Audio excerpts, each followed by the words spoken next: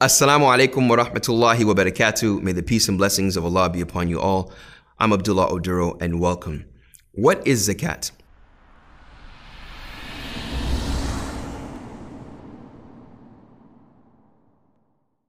Linguistically, zakat comes from that which means to grow or increase as a means of purification. So growth, increase, and purification.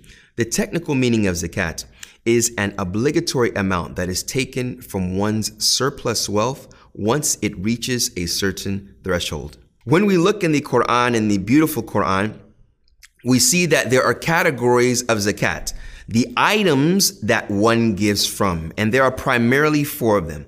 First of them being gold and silver. Now, let's not forget this. I know we don't have gold in our bank accounts or gold in our glove compartments, and we can't fit gold coins into our wallets or bars, but it emerges and expands from that. So gold and silver is the first item of zakat. Secondly, the agricultural output from crops and yields, or that which comes from the earth from minerals and treasures.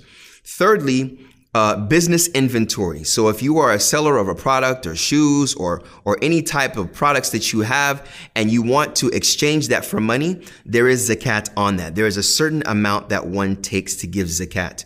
And fourthly, livestock.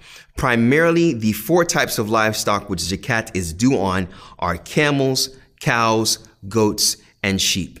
So zakat is due on all of these four general items that I mentioned. We will talk roughly about the amounts per item and the conditions for each one of these items.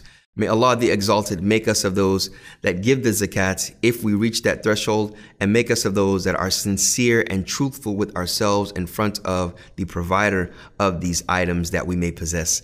Assalamu alaikum wa rahmatullahi wa barakatuh. May the peace and blessings of Allah be upon you all. Thank you.